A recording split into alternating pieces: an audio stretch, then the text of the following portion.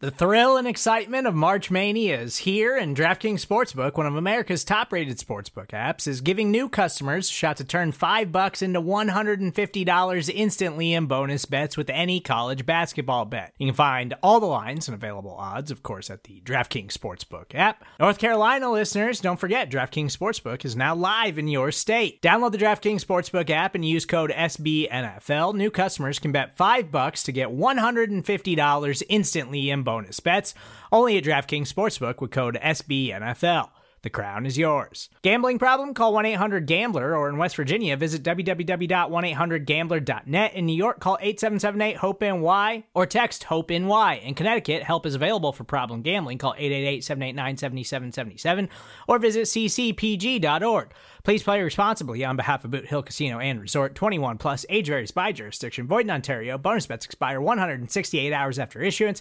See dkng.com/bball for eligibility, deposit restrictions, terms, and responsible gaming resources.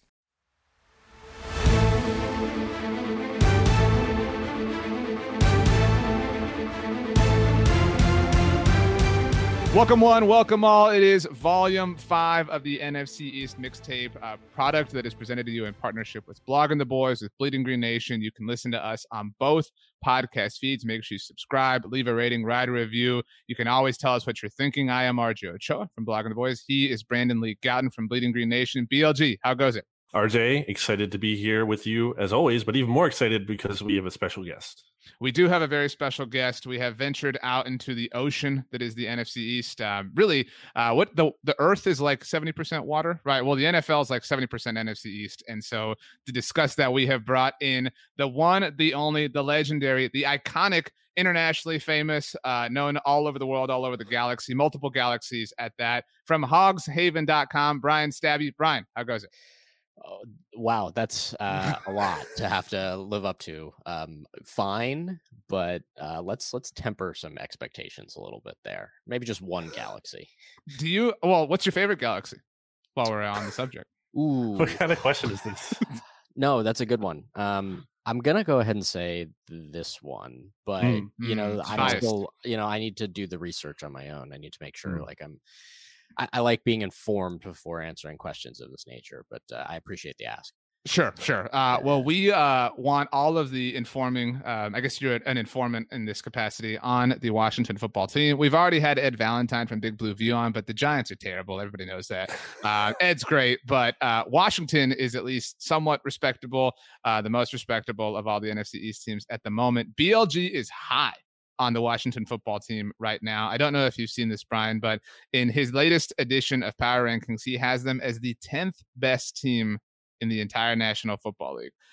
So BLG, I'll let you start here because you were the one who was super pumped to talk some WFT.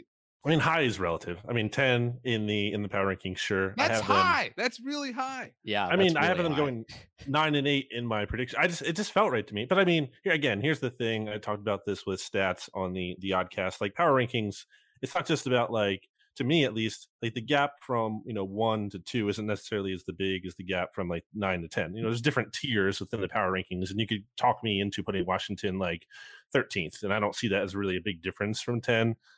Just for example. So anyway, getting off of that though, what was really interesting to me about, because not only did I do power rankings for bleedinggreennation.com, within those power rankings, I included the amount of games each team is favored to win this year based on the early, I think it was like a Westgate Sportsbook odds from Las Vegas, and Washington only three games for a team that won the division last year. So I just think it's interesting. Bryan, why don't you give us like your kind of overall feel about the Washington football team as we sit here on May 19th. Yeah. I think when you look at this team, they in a lot of ways have like earned the benefit of the doubt based on what we saw from them last year. And that's not something that Washington has really done a lot of in the last, we'll call it 2 decades. The results when you look back a year ago, courtesy of some help in the final week of the season, and we don't have to dig up old bodies there to discuss quarterback decisions in the final week of seasons. But I mean, for Washington, I think they, I don't know that they got markedly better. But I think there was a trend in the division where a lot of teams, Washington included, address needs to plug holes. So where I think Washington holds serve going into this season until they have proven otherwise. I don't know that I'm not going to go out there and look through the schedule, go game by game and say, oh yeah, like this is a 12-win team. Like it's not at this point. I would be very surprised if, much like you, I think if any team in the division won double digits, even with the extra game there. I haven't seen enough to say like that there's a repeat coming for sure. But, to be favored in 3 games, it's tough. That's a tough one.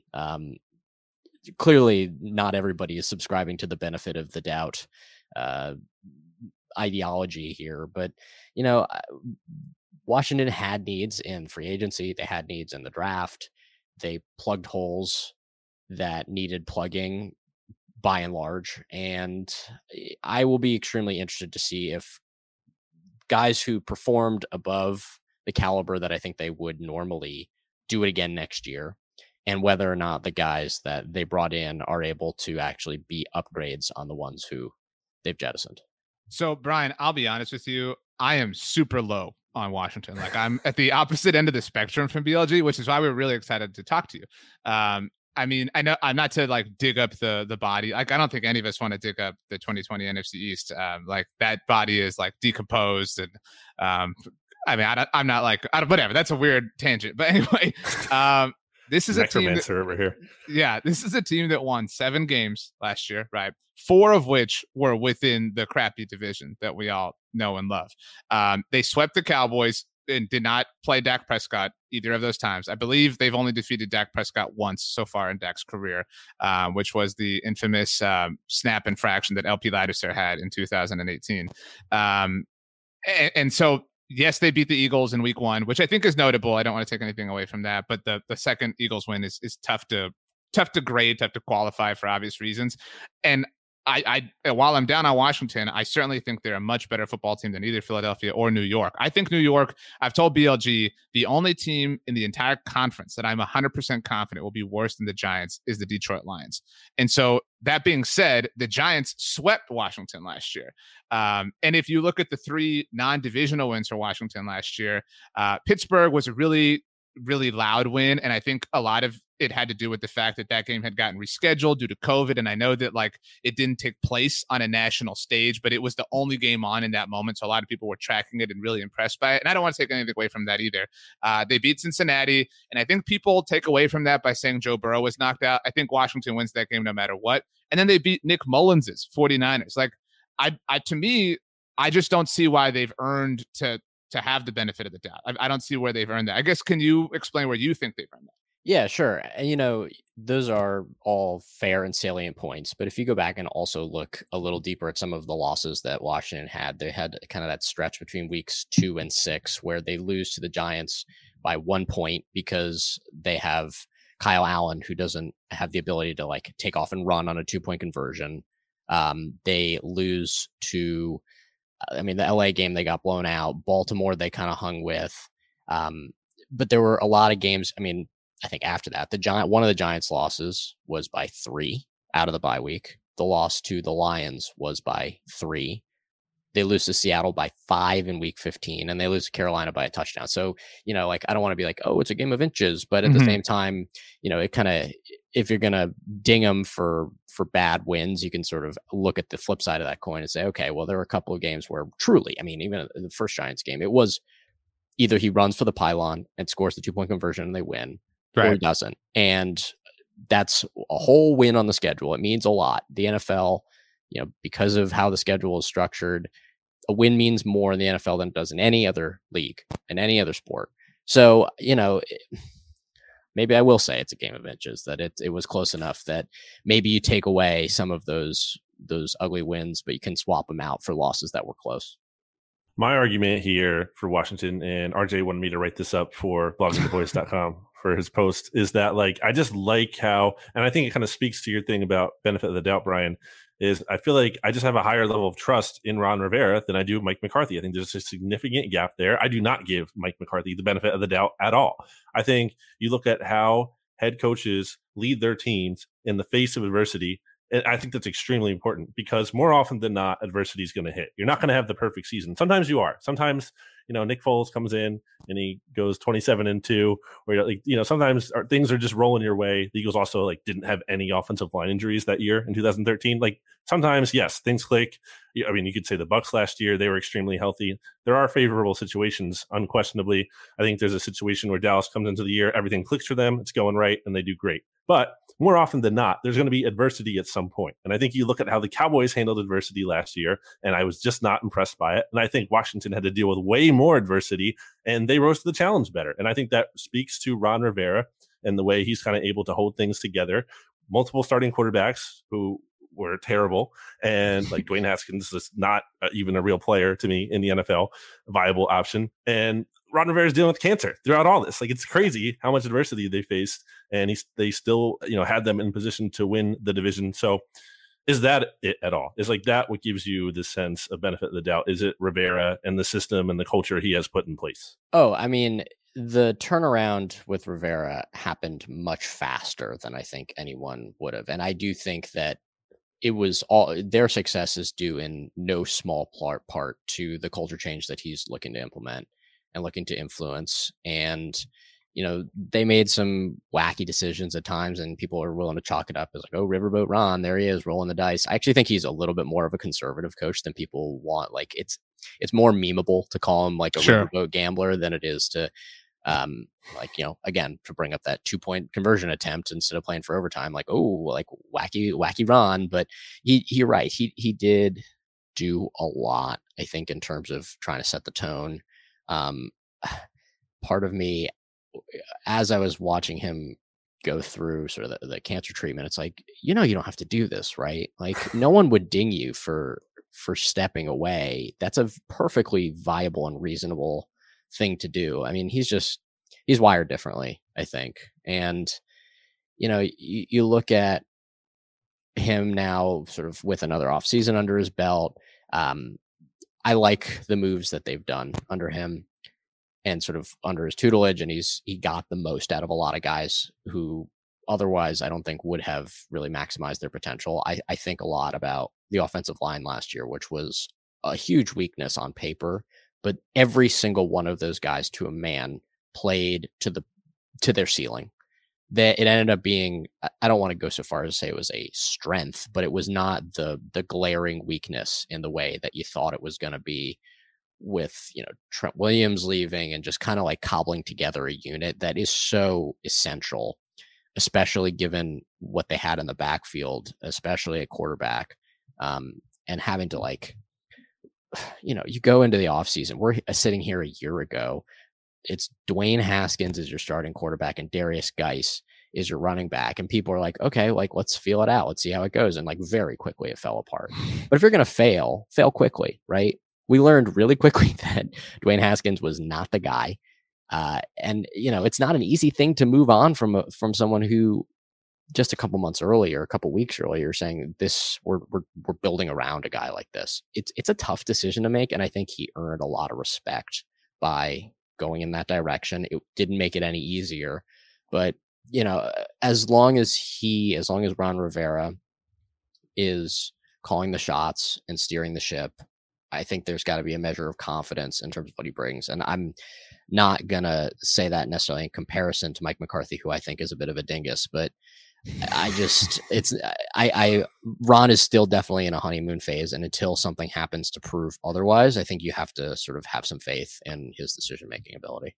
So if you will both allow me, you both kind of touched on this. BLG has pounded this drum for a while, and I want to talk about what Washington did in the draft, but now I have to go this direction. And BLG mentioned the post I'm working on. It's the post that this podcast is going to be in at bloggingtheboys.com.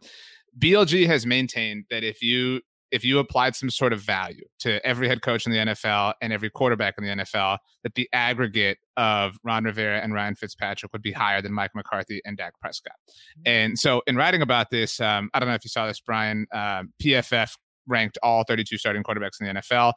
for the purposes of this discussion, let's just use them because they're a bit impartial as opposed to the three of us. Dak Prescott was the 7th ranked quarterback along this list. Ryan Fitzpatrick was number 19. Jalen Hurts, number 31. No big deal. Just putting that on the record so everybody knows the lowest ranked quarterback in the division. Just laying out the facts here.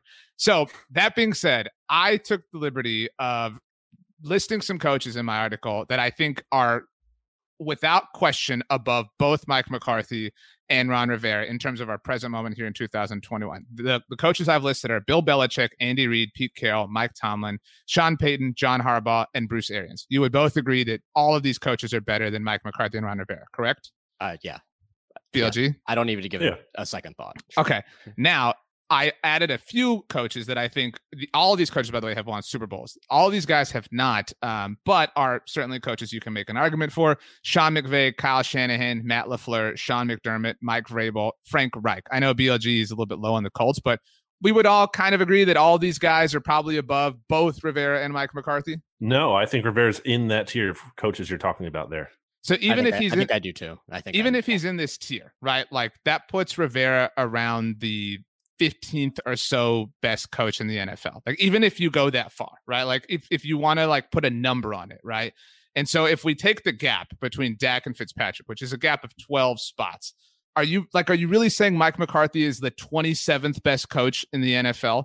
Which he would have to be for just this exercise to prove like as a push. You know what I'm saying? Like there's no way that he is that bad of a coach.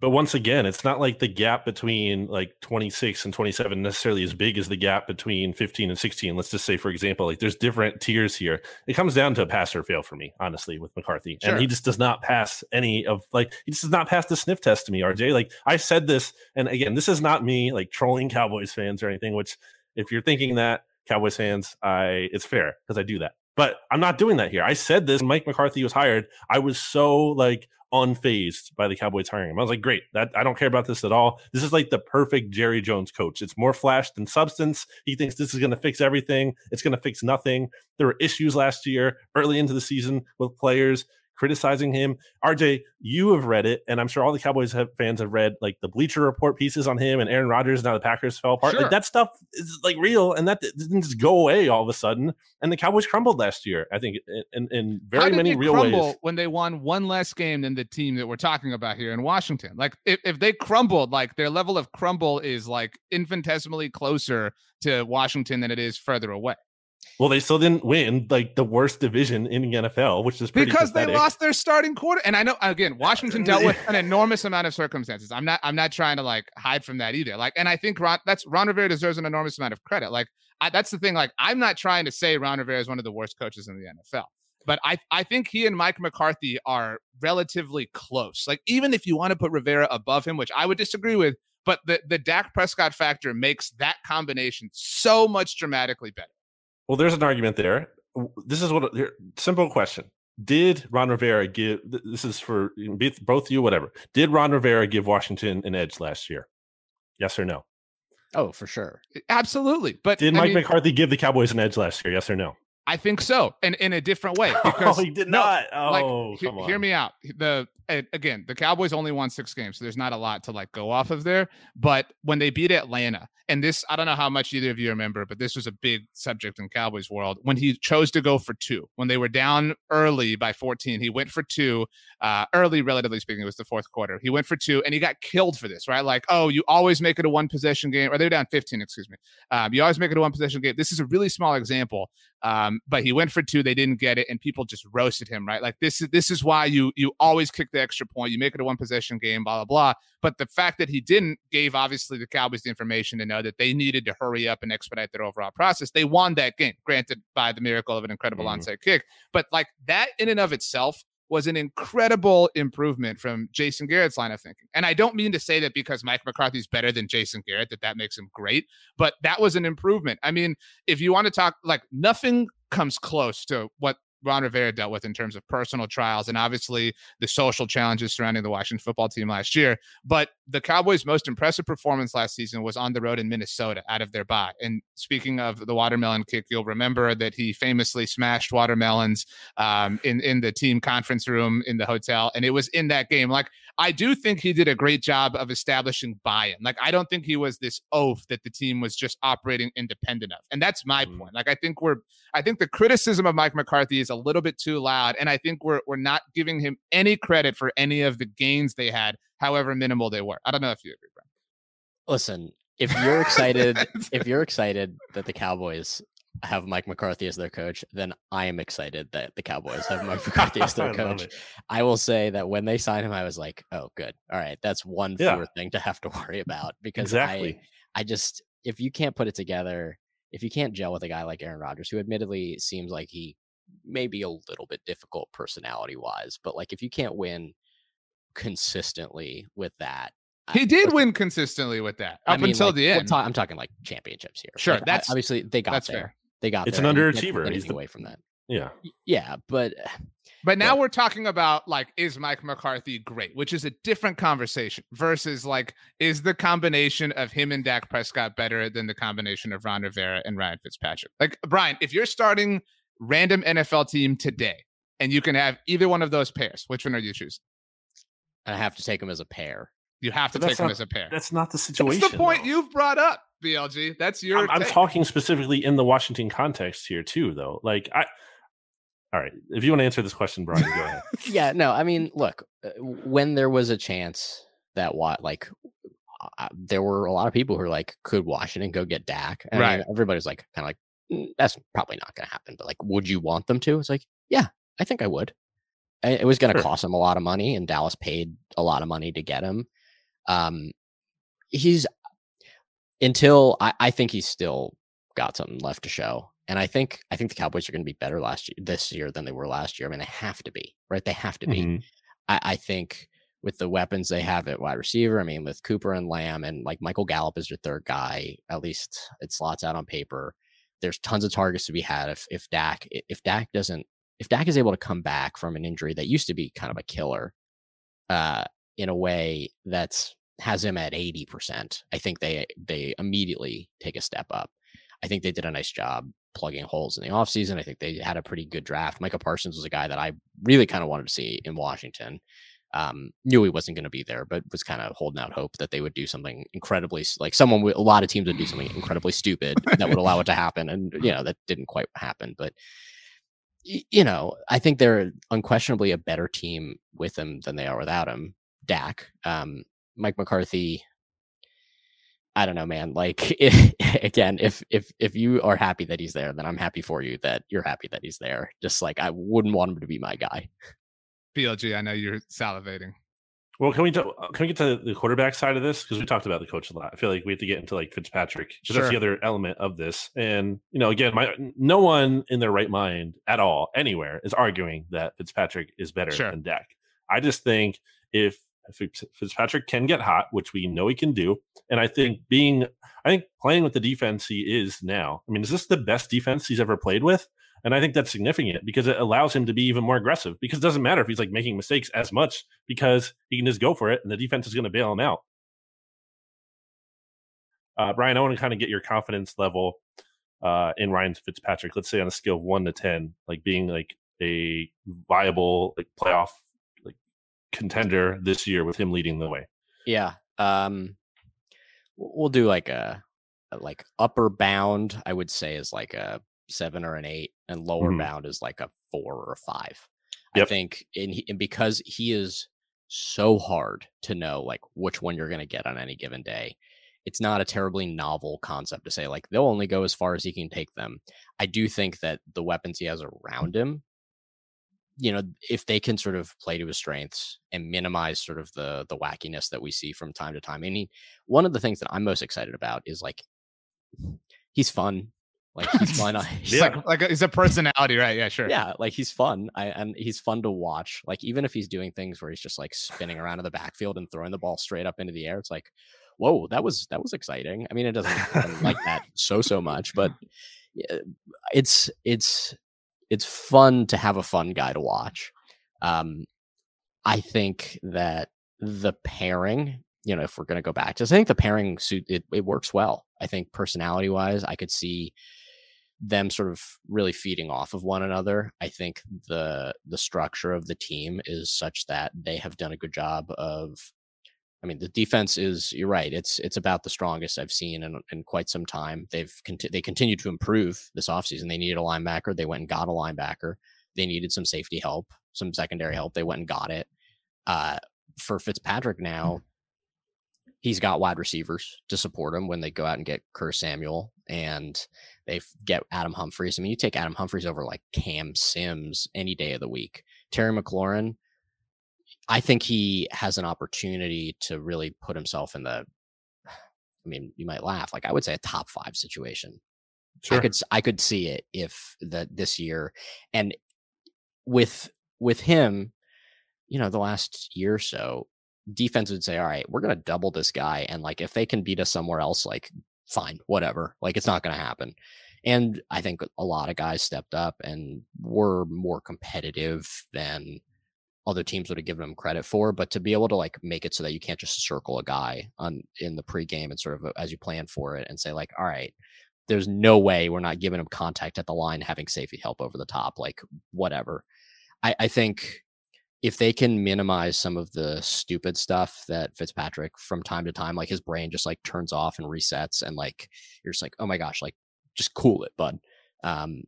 If they can cut that down, if the O-line can protect him, if they can establish a little bit more of a running presence, then he could be good enough to get them to another division championship. If again, I'm very sorry to keep harping on this. I would not feel the same way if he were quarterbacking a team that Mike McCarthy was coaching. I just think like you have to have it gel, and I think that what they have has the potential to gel in a way that could see results. So first of all, I think the fact that you're harping on it is like the essence of the NFC East mixtape. Like the whole point is that like we're all supposed to disagree and argue and bicker like this. Not that this is a lovely conversation, like for what it's worth. Yeah. And I agree with you. I think BLG does that. Terry McLaurin's ceiling is incredibly high. Certainly huge fans of him. And I think the ceiling of the defense is to be the best defense in the NFL. Like that is not at all without, in an impossible place or anything. Right. Yep. Very much on the table. And so all that being said, when we talked about the draft and we went through, BLG and I did, and kind of graded every draft class, I had Washington as the biggest loser in the sense that like, you have this defense that has that ceiling. And I love the pairing of Curtis Samuel with Terry McLaurin, because like now you're setting things up perfectly for yourself. And so like you mentioned a lot of ifs, and I know you're not like believing that Ryan Fitzpatrick is this if thing, but there are these like if propositions associated with him. Like if he's on, if everything's great, if whatever, why not remove that if? Like why? I feel like it was failure is an aggressive way to put it, but I feel like it was a failure on Washington's part to not go out and get somebody. Like the time is now. If there's anything in the NFL that is difficult to sustain year to year, it's success on the defensive side of the ball. We know that. There's a lot of data that proves that. And so like it's fair to potentially expect some mild regression on the defensive side of the ball for Washington. Maybe they're the exception to that. Maybe their defense remains great. So, and maybe that's enough. Maybe that's what Washington's banking on. But like, was there any level of disappointment? And if so, like 1 to 10, what was it that Washington just, I hate to say settled with Ryan Fitzpatrick because he is fun and he's really great and like maybe it does work out, but it did feel like a settlement when there were other opportunities or other avenues that were at least worth exploring. The craziness in the quarterback market, there was sort of a lot of like, okay, how much of a future are you willing to mortgage to go out and get like Matt Stafford? And at that point, is it worth it to say like, all right, we're looking at a couple of 1s and 2s for anyone who's viable and available out there. Like, you know, the names that were being thrown out were lunacy. I mean, Russell Wilson was not going to be coming to Washington. I think that if you're looking at draft classes, it's not like a sexy draft class, but they, in my mind, plugged 3 holes that they needed to plug. They got Jamin Davis in the first round. They needed a linebacker. They got Sam Cosmi in the second round. They needed a tackle. And then they like got a new long snapper, which is something that they needed. The rest of it's a wash for me. And I didn't want to see them move up and go and get one of these guys at the top of the class. I think I will be extremely interested. I'm not going to pretend to have any sense of who I think in that group is going to be the standout and who's going to who's going to fall apart, but I can say reasonably, sort of based on what I've seen as a football fan, like 2 of them will be good and the rest will either be mediocre or bad. And like that's not a really a risk that I think it would have been worth to trade up and go and get one of these rookie guys. Would it have been nice to have seen them go and like be a little bit more aggressive? I mean, I don't know what the conversations were like in terms of what the asking prices were and whether or not guys who had the ability to have some influence in their final destination would have wanted to be here. I mean, I don't think Ryan Fitzpatrick, for like as sexy man as he is, he's not like a terribly sexy quarterback to like, you're not like winning a big, you're not winning a Super Bowl, I don't think, with Ryan Fitzpatrick. But at the same time, it's like you're building something. Do you feel like you're good enough to put all your chips on the table at this point and sell out and go get a quarterback? I don't think they're there. No. So I don't think, I mean, would it have been more fun to have seen a guy who you feel a little bit more confident in, or has a little bit more of a proven guy where sort of like, we don't know what the upper bound is, because we know how good Ryan Fitzpatrick can be. Like, we know what it is. And it's probably, again, like a holding serve, right? So they are better this year than they will be last year, but like, it's not a over the top move. But I think anything they could have done to go out and do get them over the top type quarterback to like really say like we're challenging for a championship would have been devastating to this team's ability to compete in other ways currently and like in the near to distant future. Well, let's say Washington didn't have to trade up. Let's say there's a scenario where they lose in week 17 and therefore, the Giants go to the playoffs instead. Do you think, and obviously this is hypothetical and, hindsight and whatnot, but do you think it would have been more worth it if Washington didn't win that game and didn't win the NFC East and was in a position there, let's say number 11, where the Giants were on the clock, available to either take Justin Fields for themselves, or if they really wanted to trade down, I guess that's an option too, but probably more so taking Justin Fields in that scenario. But the question is like, was winning the NFC East worth it when you kind of consider those like alternative timelines? Yeah, I think it was worth it. I had a good time watching them. I mean, making a competitive game out of the eventual Super Bowl champions. I'm also, I think, in the minority of folks who like have informed opinions about this type of thing, that I really think that teams are better suited to like let quarterbacks sit for a while when they're young. I routinely, Aaron Rodgers is a cherry picked example, but there are all these quarterbacks where I've been like, man, if they could just get a couple of years where they could sit and learn, or at least not have to have the expectations of like coming in and be the guy immediately. The one who I've always felt this way is like Sam Bradford. If he didn't immediately get thrown to the wolves behind like a nothing offensive line, I think he could have had a really productive NFL career. If he had been somewhere else, I think he could have had a productive NFL career, but he was like put in an unwinnable situation right off the get-go. So if Washington had lost, they were in the 11th spot and they draft Justin Fields, I think there's an expectation then that you have to start him immediately. And I hate that. I think that you're almost always setting up a guy to not succeed. Now, Mac Jones may end up being a guy where that he's the exception to the rule because like of the culture and the guys around him and X, Y, and Z. But,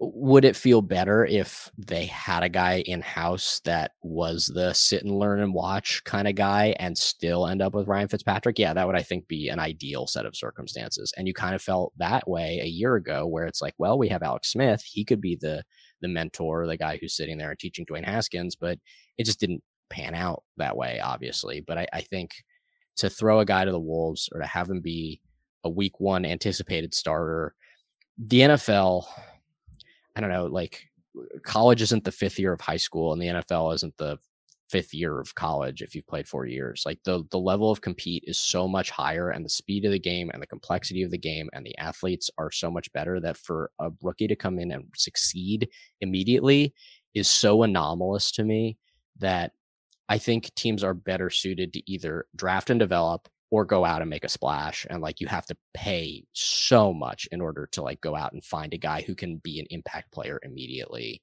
That personally, I'm okay with the track that they've taken. I'm not like a Taylor Heineke stan in the way that a lot of people are, frankly. Well, thank God. You know, if he ends up being your project development guy, then so be it. I don't know. People around here have gone really crazy for Taylor Heineke, but that ain't me right now. No. I think he probably ends up starting games just from the perspective of like people are like the ridiculous fervor for him is higher. Like that guy, like I hate to call him that character, but like that person, and then he'll start and he'll be awful. And all of the stands will excuse it, right? Like, oh, well, he it was a short week. Like, you know, he didn't have the bye. Like, it'll just be like, that's a thorn in your side forever now, Bryan. I'm sorry. Oh, yeah. We made there were like t-shirts of this guy. It's like, come on. Like, yeah, you're right. Dwayne Haskins' name has come up.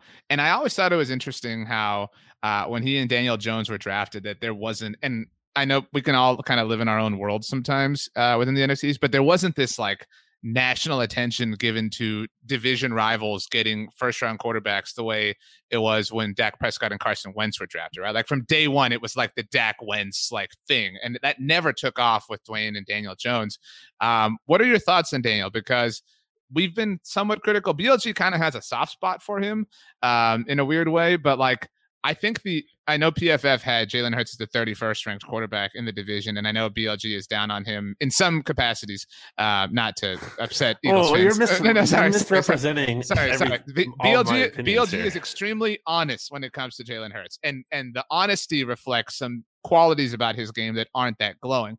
That being said, I don't think it's crazy, like if you asked an average NFC East fan, for them to say Daniel Jones is the worst quarterback in the division. What are your thoughts on him, on the Giants, on what they've done? Because like I've said, I think they're by far the worst team in the group.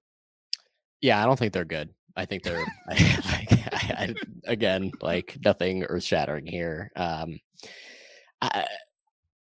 Daniel Jones, he just doesn't instill confidence. Like when I look at this guy, and maybe it's just because I think he looks kind of dopey and I think he kind of looks like Eli, but like he also does some things where just like, what were you thinking, dude? Like what on earth was going through your head, or like what wasn't going through your head? They are so, they have a lot of issues. I mean, they got a lot of things they got to work out. And like, let's say that they're in a situation, we're going to go with a hypothetical where like everything is clicking. And then you just are like, okay, is Daniel Jones the guy? Like, man, I don't know. I don't think he's got it. He to me seems like a situation where like he gets through a rookie deal and people are just like, well, like it's kind of like a Darnold thing where it's like, okay, we don't know if he's good yet. And it's like after your 3-year rookie deal, you have to know whether or not a guy is worth keeping.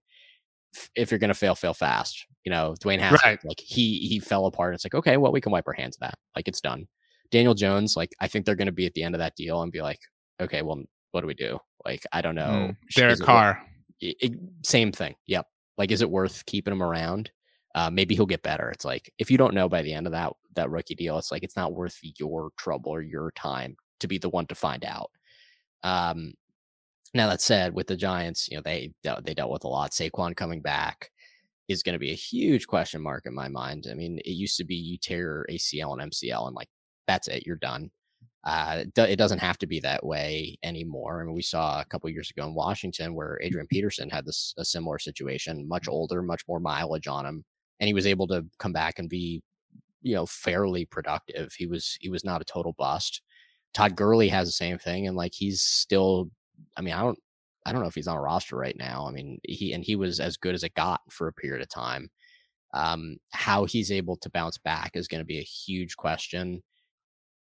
When you look at Jones, though, you know, they go out, they do bring in some weapons for him, Kenny Galladay, and they got John Ross, but like that unit doesn't still like inspire a ton of confidence from where I sit.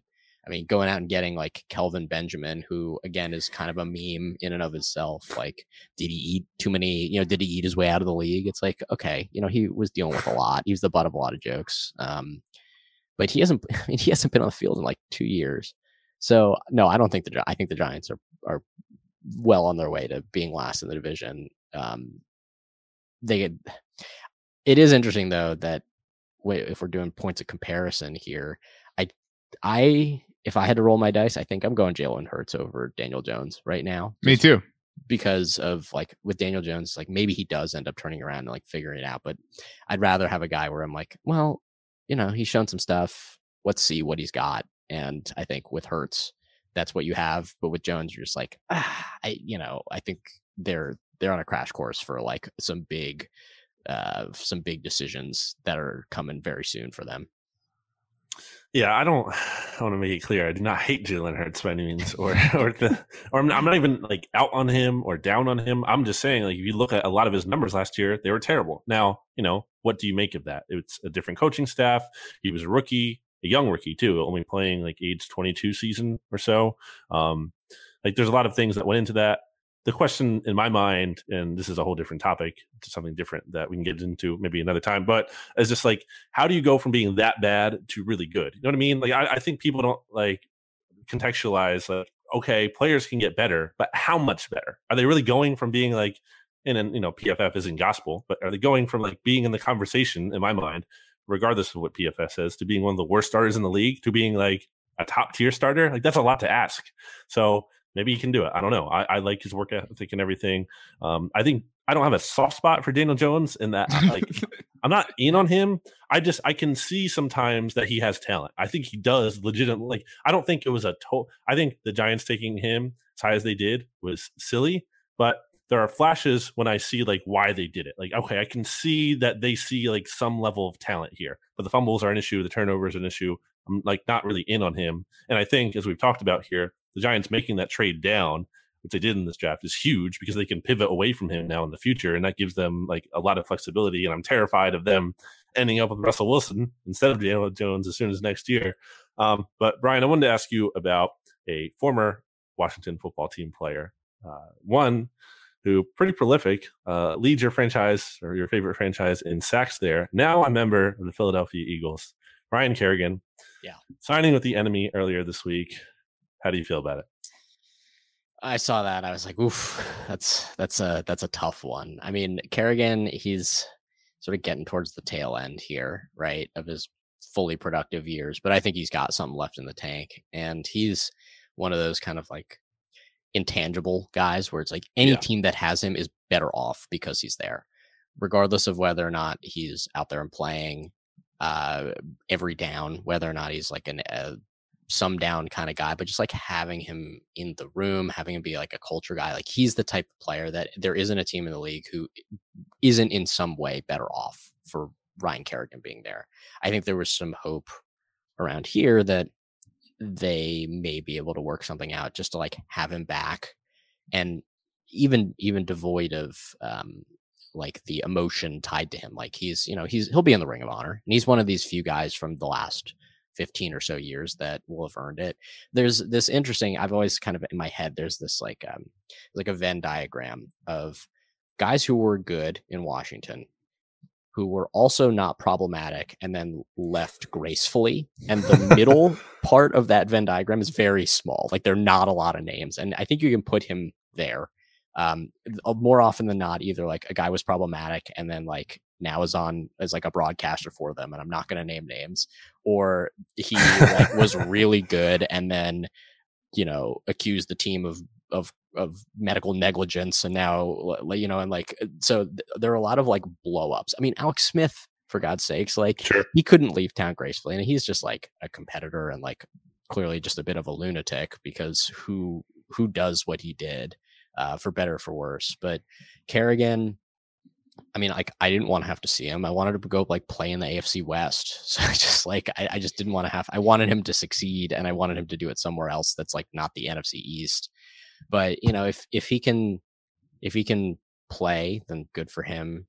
I wish him nothing but the best. And there are not a lot of guys who you can say that who leave Washington where it's like, yeah, okay, like we love you, buddy. Like go get him, slugger. I just really wish it was not in Philadelphia, frankly. So I was actually reading Hogs Haven, and I believe it was Scott Jennings who wrote that like the Eagles are like the worst case scenario. Like if he could go to like I guess for some people he thought like Dallas would be the worst case. So I want to ask you, like, let's say Ryan Kerrigan can only sign with the Washington's NFC East rivals. Like those are just somehow his only three options this offseason. Were the Eagles the most painful spot, or would it be another team for you? No, it's Philadelphia. I think that, and the division, maybe not the Cowboys so much in this group, but I feel like New York and Philly and Washington kind of have like there's like an incestuous thing there, or like there's a little bit of shuffling. I think like Brian Mitchell and Deshaun Jackson and now Ryan Kerrigan. I mean, Ryan Anderson, I suppose does go to Dallas. So there's Donovan McNabb. There you go. Yeah. Yep. But yeah, I agree. I just like didn't want him there, but it's like, okay, if he can succeed, then I'll be really happy for him. But like, I really don't want him to have to like, I don't want him to be the difference maker. It's going to hurt to see him suiting up in green for sure. Yeah. I mean, kudos to the Cowboys for being creative enough to field their own roster and not have to recycle through the divisions, cast offs, whatever. Total different subject. That's fine. Hey man, you got Jeremy Sprinkle. So that's true. That's very true. I have a question on Ryan Kerrigan. Is he maybe in your lifetime? Maybe you want to expand this beyond that. If you want to speak like on behalf of like the Earth's lifetime, maybe, or the galaxies, I suppose. Is he the most trapped player by the franchise in that like BLG? I know believes he has like Hall of Fame candidacy potential. Like he has been an elite player that hasn't, amazingly, it's difficult to be an elite player in a market like this and not get a lot of national attention, but that has happened to him. And he's been an elite player that hasn't been on teams that have had a lot of success. And I think the successes that they've had have come under some weird circumstances. Like 2015, Tony Romo gets hurt, and that division title is kind of weird. Obviously, last season, the NFC East as a whole is super down, so everybody kind of poo-poos it. Like, has he been the player most trapped by the organization's failures in a football sense only? That's a really good question. Thank you. He's up there for sure. Who else is up there then for you? London Fletcher. That's a good one. Yeah. Good call. I was thinking of him. Yeah.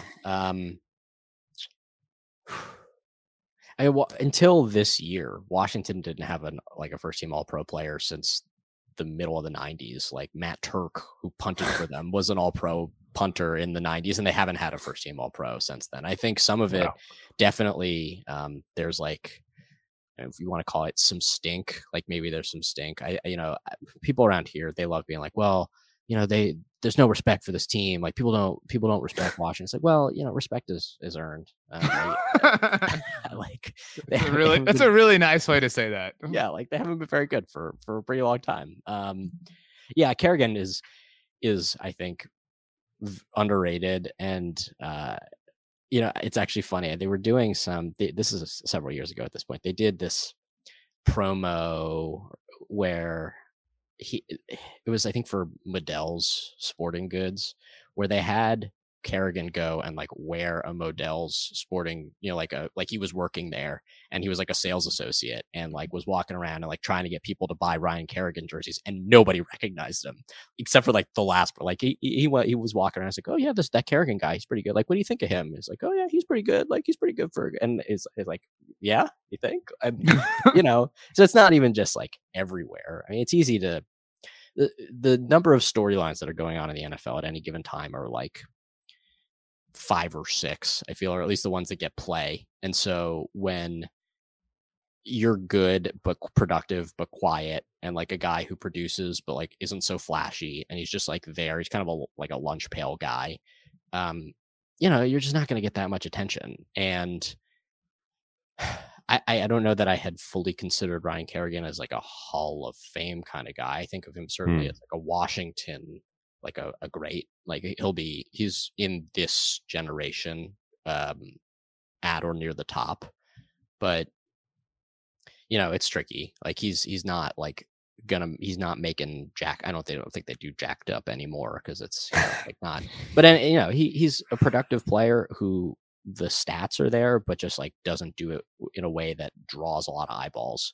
So he's beloved here when people are able to recognize him within context, but it's tricky for sure.